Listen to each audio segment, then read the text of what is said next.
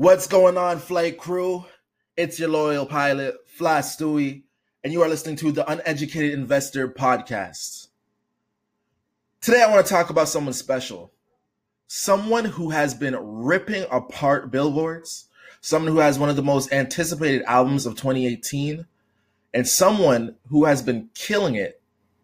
Of course, I'm talking about the lady boss, Cardi B. This, I believe, New Jersey Latina rapper. I believe, is she even Latina? Let me look this up. Anyway, this doesn't even matter. This female rapper has been going and taking the rap game and music game in general by storm. This was a love and hip hop sensation, an Instagram meme. This girl was just so viral. And when people started taking her rapping seriously, she started blowing away the charts with records such as Bodak Yellow, such as Lick. She has one with Bruno Mars.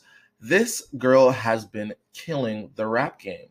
And what I want to talk about with Cardi B in general is how social influencers are impacting rap. Because Cardi B is one of the first, I would say, who's really been recognized and gone way mainstream, right?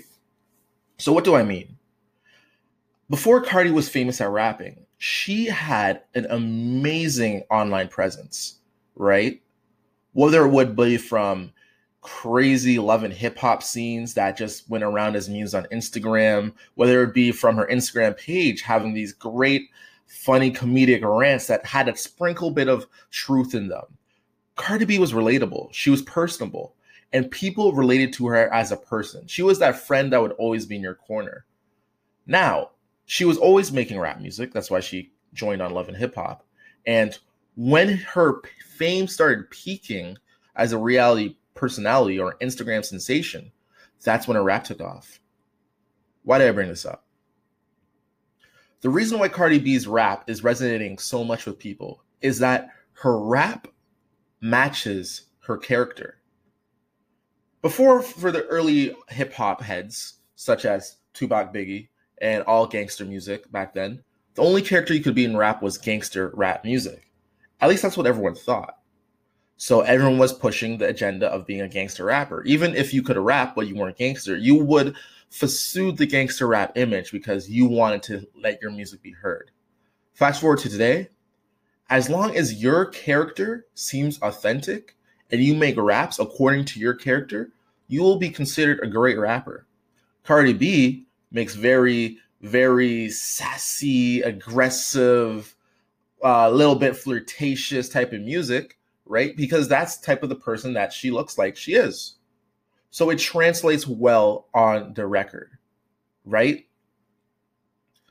Looking into this, how can we use her model to make predictions about who is going to be successful at rap in 2018?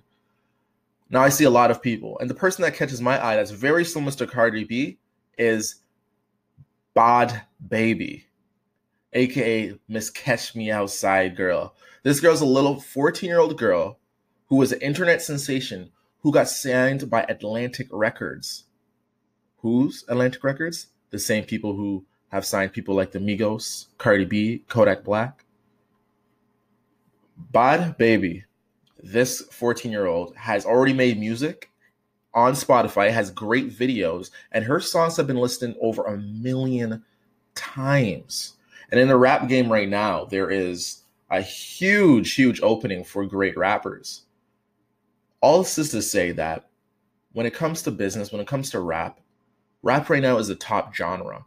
So understanding these cultural pushes that are happening within this genre, understanding who's becoming successful in this genre, will help keep you on pace with culture and let you know on a business aspect what's happening around us. Cardi B is revolutionizing the rap game, and I think Bad Baby, aka Catch Me Outside Girl, is next. Just some food for thought. Anyways, this has been your loyal host, Fly Stewie. Thank you, flight crew. And you have been listening to The Uneducated Investor. Subscribe to me anywhere where podcasts are available, and talk to me on Twitter at Fly Stewie. Anyways, we are off.